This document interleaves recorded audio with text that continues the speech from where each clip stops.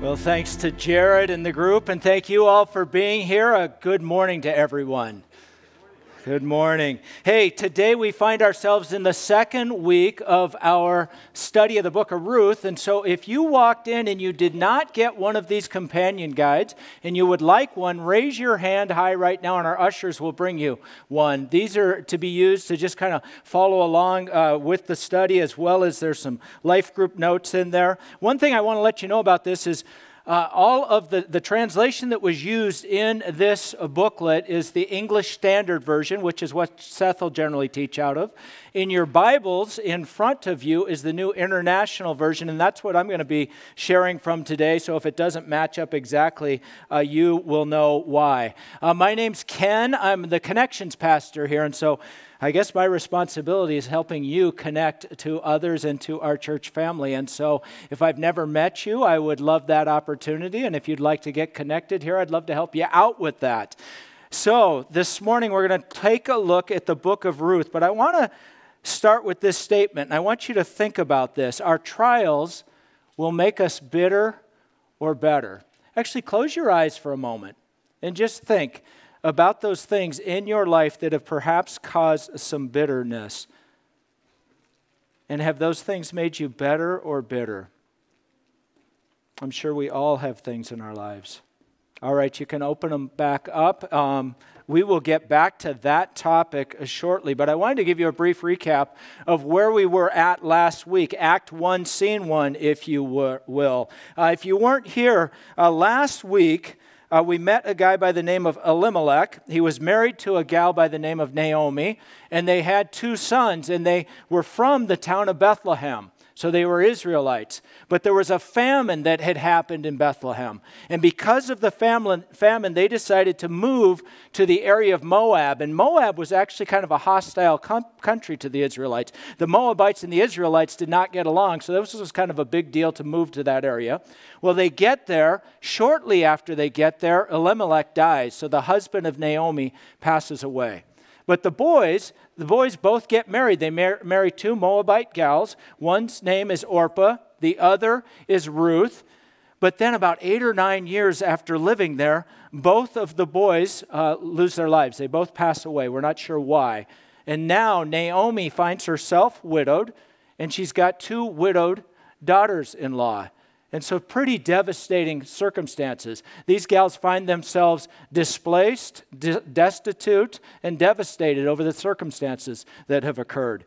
And I don't know about you, but if I had gone through that much, if I had lost my children and found myself living in a land that was not my own, I might develop a little bit of bitterness in my life. I might, be a bit unsettled over things.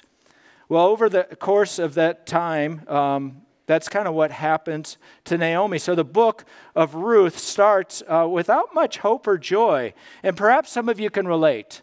Maybe you've lost a loved one recently. Maybe that person was your very best friend.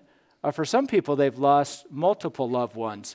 And when that happens, it's like your hopes and your dreams also die with the passing of that person. And that can be really devastating.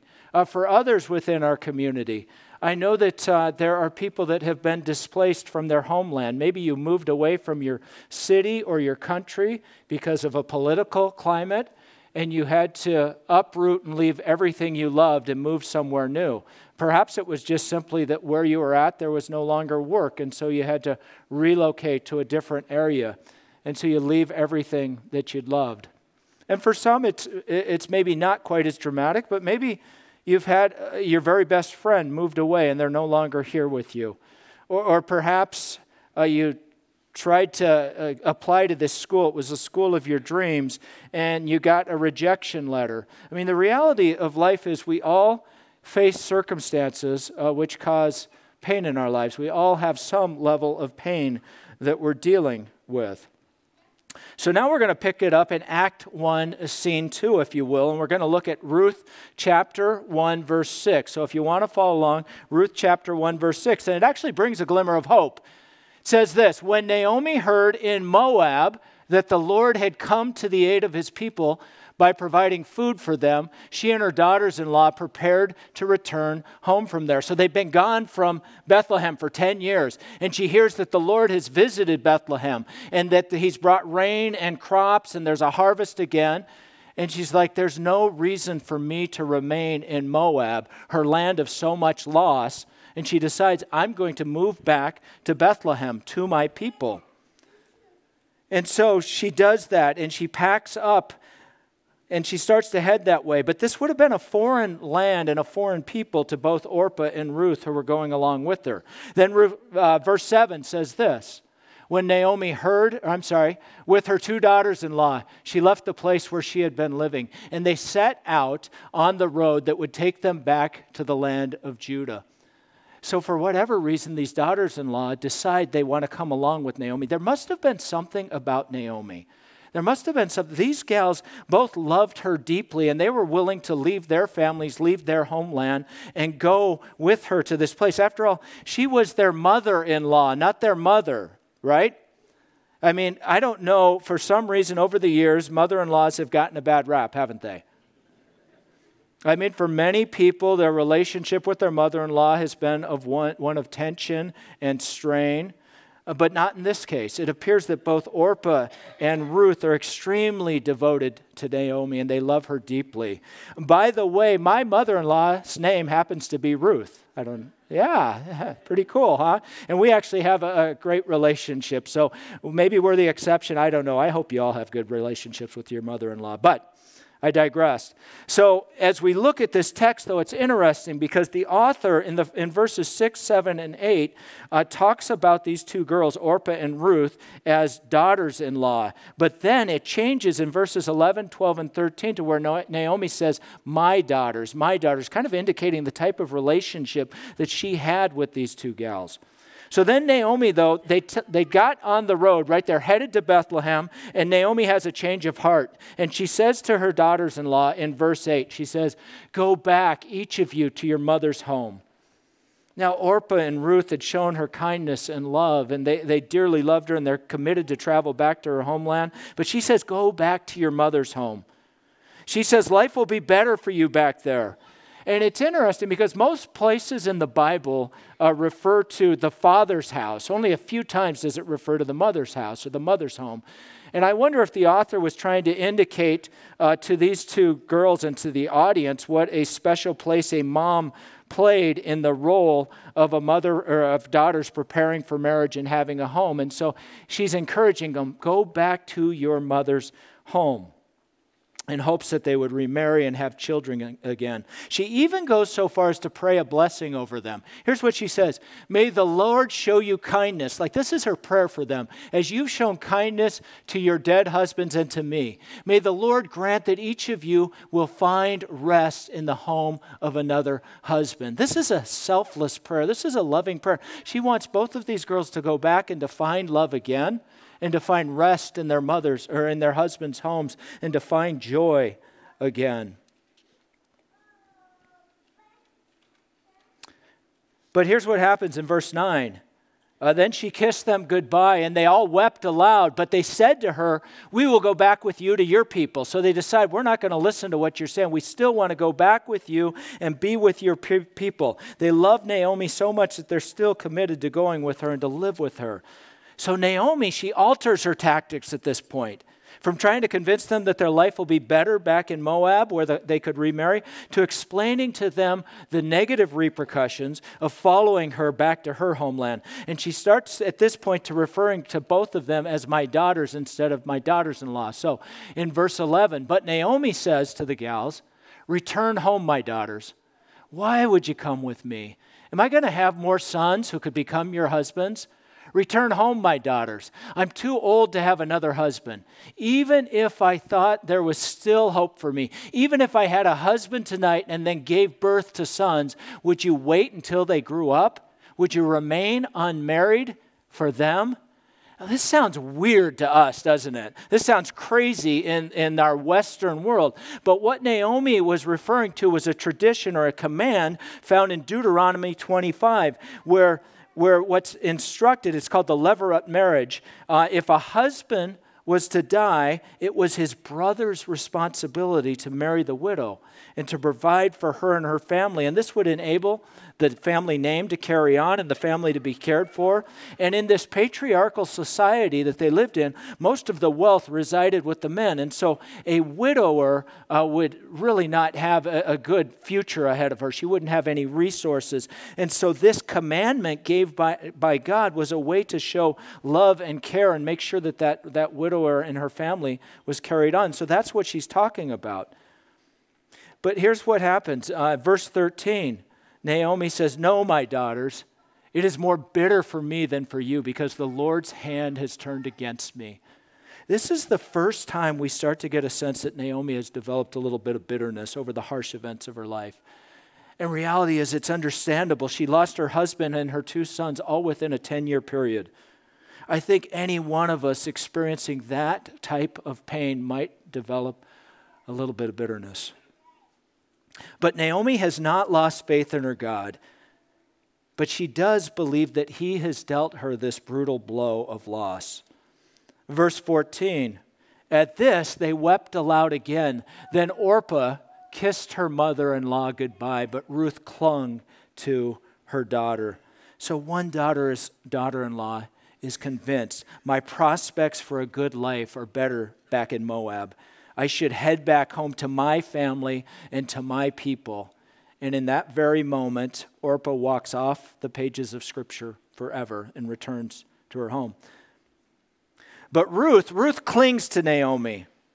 She hangs on. What would cause this young lady to give up all she's ever known, to go to a foreign country with her mother-in-law where she's going to be an outcast and not know anyone? What would cause you to move to a foreign land, to follow someone to a foreign land?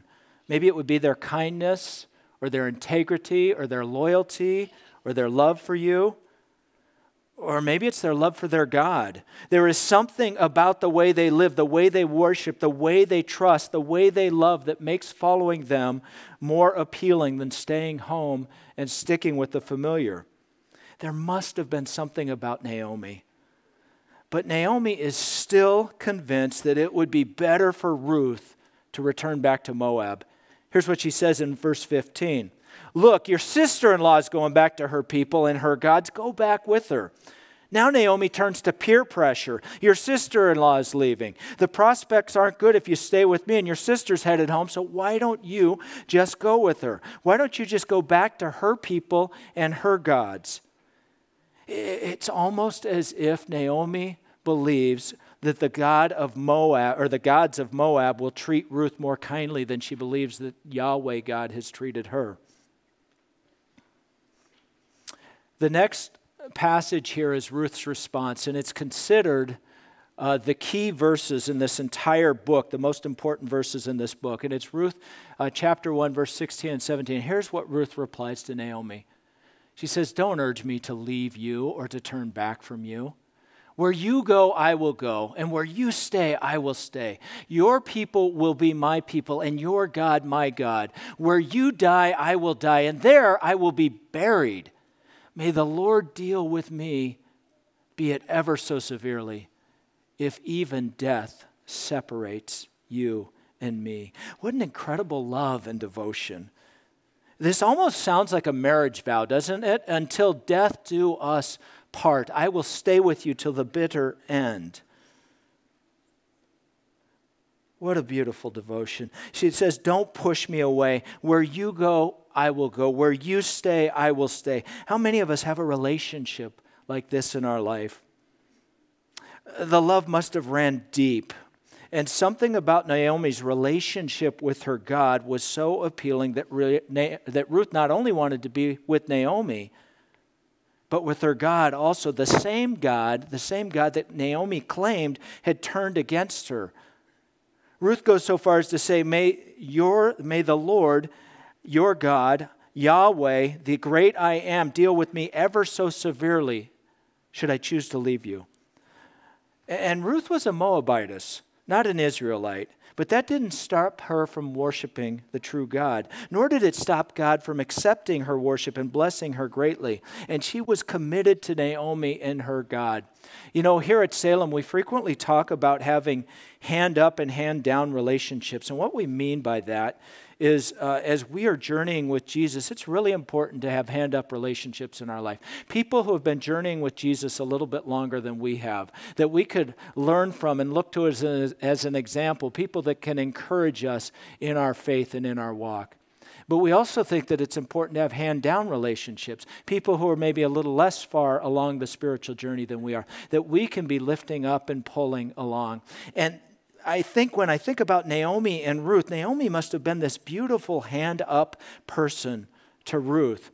But at times through this story, I almost see their role toggling back and forth. There's times when I feel like Ruth is lifting up Naomi, and I think that's true in all of our relationships. So on to verse 18. When Naomi realized that Ruth was determined to go with her, she stopped urging her. So the two women went on until they came to Bethlehem. So they continued the journey to Bethlehem. When they arrived in Bethlehem, the whole town was stirred because of them. And the women exclaimed, "Can this be Naomi?" Some of you grew up in a small town. And maybe if you grew up in a small town and one of the people that you've known for years picks up and leaves and moves to a foreign town and comes back 10 years later, that might cause a stir in the town. Like, what's happened? What's your story? Where have you been? I mean, that can happen, right? But we're not really sure why the whole town was in a stir.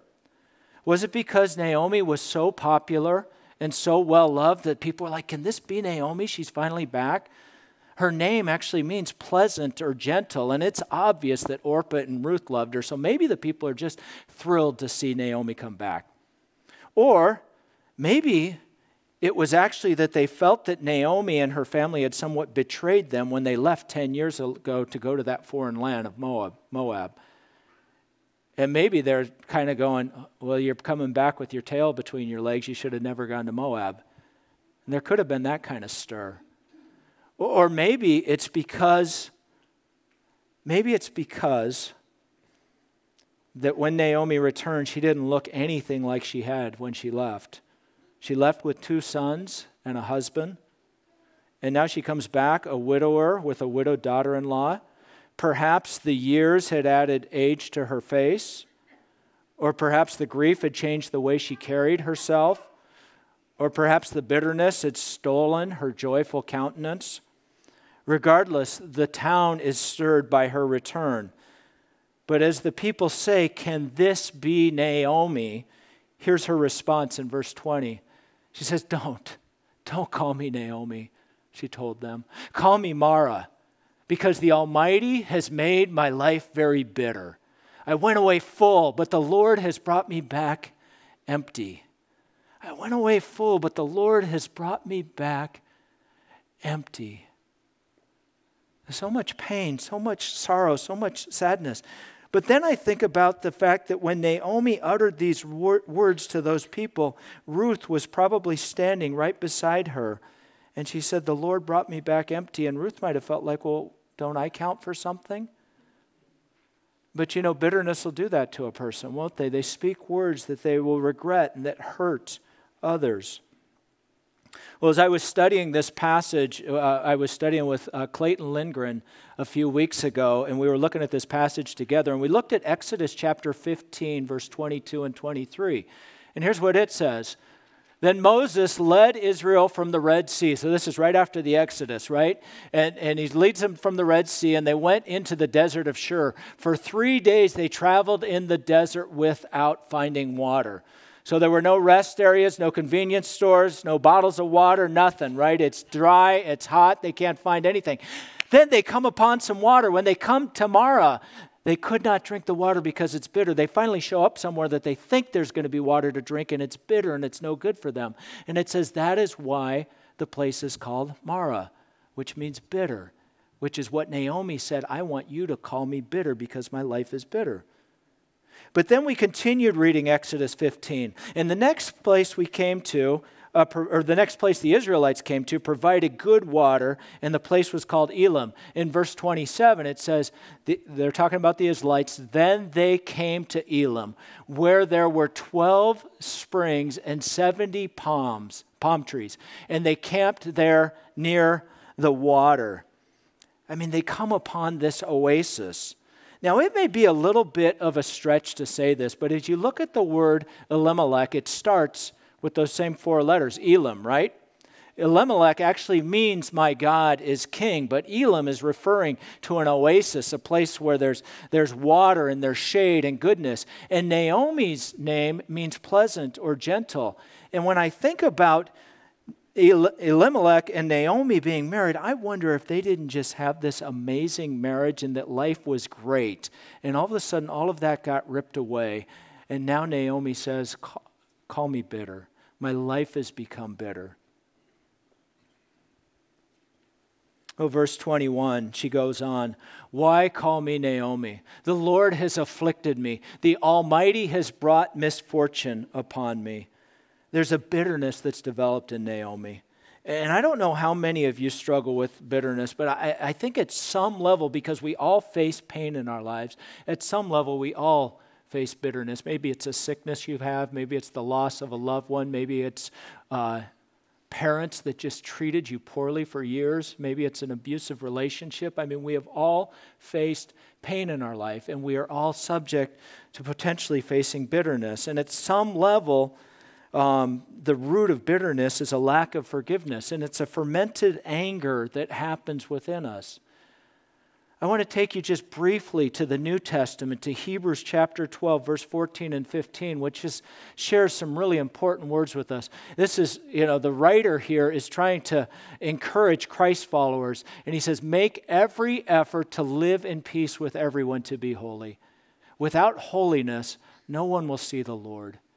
Then he goes on to say, see to it that no one falls short of the grace of God, and that no bitter root grows up to cause trouble and defile many. You see, bitterness is a big deal. Bitterness hurts our ability to see clearly. Bitterness hurts our ability to love. It hurts our ability to trust our loving God. And so how do you know if you battle with bitterness? How do you know if this is a problem in your life? The first question I'd ask you is, do you feel anger when you hear someone's name? Just the mere mention of their name sparks something in you, and you feel this anger boil up in you. The second question, do you have imaginary conversations with someone who wronged you? Do you continue to think, this is how I would say it if we ever had a chance to talk again? And that conversation just replays. The third one, do you regularly replay a bad experience over and over in your mind? I just can't let it go. I keep thinking about it. And the fourth one is this. Are you happy when someone else fails? Like if any of those are true for you, you probably experience bitterness, at least at some level. And Naomi was getting bitter at God because her life didn't turn out the way that she had hoped. Now, this past weekend, I was kind of studying bitterness because I don't really think I fully understood what it was and what you should do with it. And so I listened to this podcast. I found it on FamilyLife.com, which is a ministry of Cru. And they were interviewing this guy named Stephen Viers, who had written a book called Overcoming Bitterness. And he said that there are 3 ways that we experience bitterness. One, and this might be the least harmful way, is bitter words or bitter behavior. It's something I do or something someone does to me. Maybe they say something that is bitter and harmful, or maybe they act in a way that is bitter or harmful. The second way he says that we experience bitterness is through our circumstances. Something I face, right? Naomi is facing bitterness because of the loss of these loved ones. When we look at other characters in the Bible, Joseph from the Old Testament, he experienced bitterness, or he could have experienced bitterness as he was sold into slavery by his brothers, right? That would be his circumstances. Hannah was a woman that dealt with infertility. Those are all circumstances that could cause bitterness in your life. But the third level, he said, is bitterness in our heart. Proverbs 14:10 says, the heart knows its own bitterness. You see, some people have just become bitter people. You live bitter, you think bitter, and you feel bitter. It's come to dominate your life. Maybe define your life, define the way you think. Now, some bitterness that we have only rears its head on rare occasion, maybe when we hear the name of somebody we don't hear very often. But for some of us, we have a bitterness that just exists right below the surface, ready to pounce at any time because it's so deeply seated in our lives. I was thinking about these questions. I was thinking about bitterness. I was like, who have I been bitter at over the years? And I don't know why, but this last week I was thinking about this, and I realized that I've been carrying bitterness for over 40 years for my high school baseball coach. I realize every time his face shows up on Facebook, I have this feeling that's not completely healthy, okay? And I was like, well, what was the cause of that? And he started as my baseball coach my senior year. I didn't know him before that. And for whatever reason, he and I did not get along at all. We just didn't see eye to eye on things. And one day we're having a practice, and he starts kind of riding me, giving me a hard time. Now, I had heard that when he was in high school, he had a nickname that he didn't particularly care for. And so at this particular moment, I thought I might use this nickname. So he's giving me a hard time. And I'm actually not using the real nickname in case he ever watches this. But I looked at him, I said, whatever, cream puff. And he looked at me like he wanted to pounce on me. Like if he wasn't an adult with some level of restraint, he probably would have walloped me. And he looks at me and says, Boney, run a mile. And so I've got my baseball cleats on. I've got a hoodie on. I put up my hood, and I'm just running a mile around the track at Bishop Montgomery High School. And with every step, my bitterness is just growing, and I'm thinking just bad thoughts about this guy. And that ended up being like the beginning of a very aggravating senior season of baseball. And the tension between that head coach and I lasted all season long. But I didn't realize I developed bitterness towards him.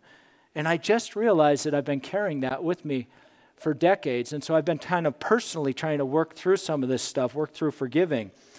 Our former elder chair, a guy by the name of Don Blevins that maybe many of you know, would say this phrase quite frequently. And I think it was Pastor John Ortberg that maybe he got it from. And it's this: bitterness is like drinking rat poison and waiting for the rat to die.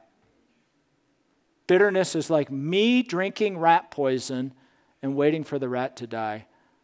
Generally, the only person that's being hurt by your bitterness is you.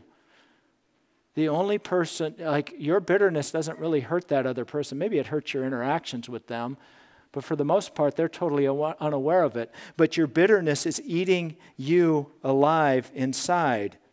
Whether it's bitterness towards a person or towards a circumstance, it does nothing but hurt you. And frequently, your angry feelings towards someone or some situation just continue to hurt you. And the bitterness that has developed in Naomi is in some ways poisoning her. So I want to talk to you about how you can battle or overcome bitterness, how you can battle or overcome bitterness. The first thing I would recommend is this: it's talk to God about it. For some reason in our evangelical world, we've heard this message of we just can't be honest with God. We can't tell him how ticked off we are or how hurting we are or sad we are. And yet the Psalms, 1/3 of the Psalms are laments. They're cries out to God. Why have you forsaken me? Why have you left me? Why have you let this affliction happen to me? When is this going to go away? God wants us to be honest with him. He wants us to come to him with this complaints. The biggest thing, important thing, is to not stop talking to God. Don't stop talking to him, because he will meet you in that. He will help you through that. And so talk to God about it. Help him, ask him to help you see it as he sees it. Walk quickly to the throne of God and cry out to him. Go to God with the pain. The second recommendation I would have is this: look for God's love, strength, and resources.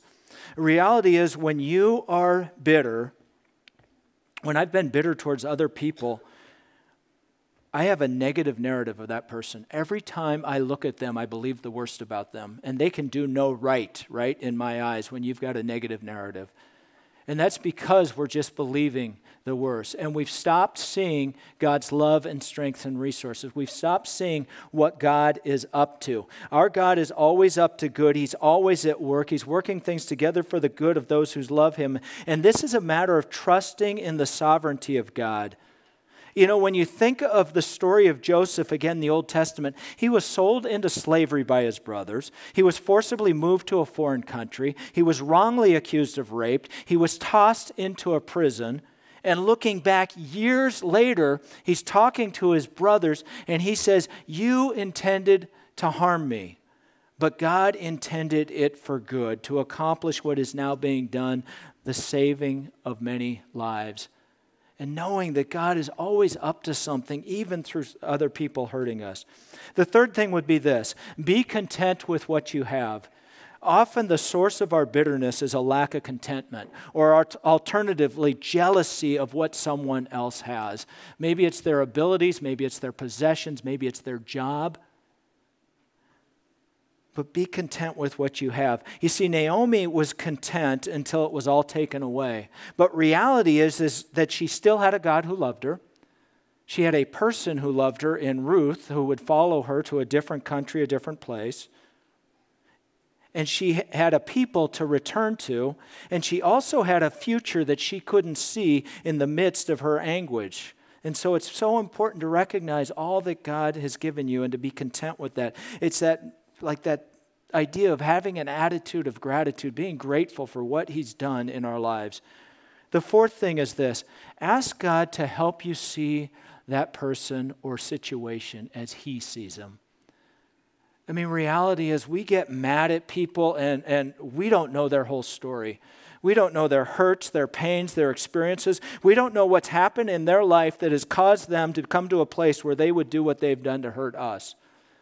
And so it's so important to ask God to help me see them as you see them. You know their story. You know why they're broken. You know why they're doing this. And when I do that in my life, like empathy grows in me, compassion grows in me, the ability to forgive and the ability to love them. And then the fifth is this: forgive. Forgive. And maybe this is the hardest step. You know, in the Lord's Prayer, he says to pray, "Forgive us our trespasses as we forgive those who trespass against us." Jesus commands us that when we come to give a tithe or offering, that like if we've got an issue with somebody else, that we should go reconcile that before. And we're encouraged to do the same thing before we have communion. Like God wants us to forgive one another. In Matthew chapter 18, Jesus is asked, like, what should I do when somebody's hurt me? When somebody's harmed me? And he says the very first thing to do is to go to that person one-on-one, to go and have a conversation with them. And when I think that 95% of the things that explode into family issues, church issues, job issues, country issues would be reconciled and squashed out if we would just follow that one rule, right? If we would just follow that one recommendation, go to that person one-on-one and try and reconcile with them. Now, here's the deal. You cannot control how they're going to respond. But when you do go to them, you can control the words you're going to use. You can control the posture that you have. You can control the heart behind it. And you can make every effort to reconcile that relationship, but you can't control how they're going to respond to it. But we're called to do what God asks us to do, to make steps towards that person and to forgive. And it's amazing, like if you follow these steps, I'm not making any sort of guarantee, but I think if you follow these steps and you do this in your life and you start to truly forgive somebody, you will experience freedom from a bondage that has existed. You will feel joy that you haven't felt in years because you've carried that with you. I mean, there is so much power in being able to release yourself of this bitterness. All right, verse 22, Naomi says this, or it says, so Naomi returned from Moab accompanied by Ruth the Moabite, her daughter-in-law, arriving in Bethlehem as the barley harvest was beginning. It's almost like there's a glimmer of hope. Like now they've arrived and the barley harvest is beginning. Like there's something good at the end of this story, or at least the end of this chapter. And God has smiled upon Bethlehem again, and the crops are growing. And as you'll find out in the rest of the story of Ruth, bitterness does not stay with Naomi, and it's eventually replaced with great joy that she experiences. And here at Salem, we want to be a family or a community of Christ followers who struggle well together, who can be authentic and real with one another, but also who are able to let go of bitterness. And if you are sitting here and you're like, I struggle with this, but I don't know what to do. Or maybe the struggle's something just similar. Or you've struggled to forgive. I want to make a recommendation. Drop by our resource wall after service. There's 3 things up there that I want to draw your attention to. The first is a devotional called Even in the Darkness. Many of you know our children's ministry director, Sarah Hansen. Last fall, she unexpectedly lost her husband, who she'd only been married to for 80 days. And she said that she's been going through this book, Even in the Darkness. And she said, it's very readable, it's easy, it's relevant with what's going on in her life. She said it's helped with depressing moments, it's helped, talks to like lack of security, or why did this happen, or what your future is going to be. So if you find yourself in a dark season, consider, we don't have the books here to sell, but we can get you to where to find them. So check out that book, take a look at it. The second book is The Art of Forgiving, and that one's actually sitting over at the Hub with our Connection Center folks. This book does an amazing job of walking you through the why and how to forgive some people. I think a lot of us want to forgive people, but we just don't know how. We know that it's incredibly hard to do if they've hurt us in some pretty serious ways. But I will tell you, it's one of the most important things you can do in your life, is to forgive others and to forgive that pain that you've carried for so long. And so you can take a look at that book at the Hub. And the third one is a book by Max Lucado called You'll Get Through This. And we're actually going to have an adult Sunday school class that's going to start in about a month, where they're going to go through this book, You'll Get Through This. And sometimes it's best to process this sort of stuff in community. And so that might be a real helpful resource for you. But finally, I would say, if you are struggling with bitterness, a community is such an important part of the solution. Maybe it's just simply going and having coffee with somebody you trust and expressing like how somebody else has hurt you and how you've carried this, and just dialoguing out loud over that and getting their feedback and thoughts. They might help you see that person in a different perspective, or see that situation, or they might help you see how much this thing's been hurting you for so long and help you walk through that. I want to return to the original slide. Our trials will make us bitter or better. Think about the trials you have in your life, or that you had in your life. Have they made you more bitter? Because God wants to use them to make you better. Let's pray.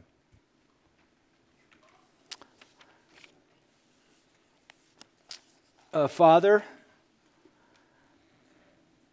it's hard for me to believe that there's a person in this room, unless they're maybe 10 or under, who hasn't struggled with some level of bitterness.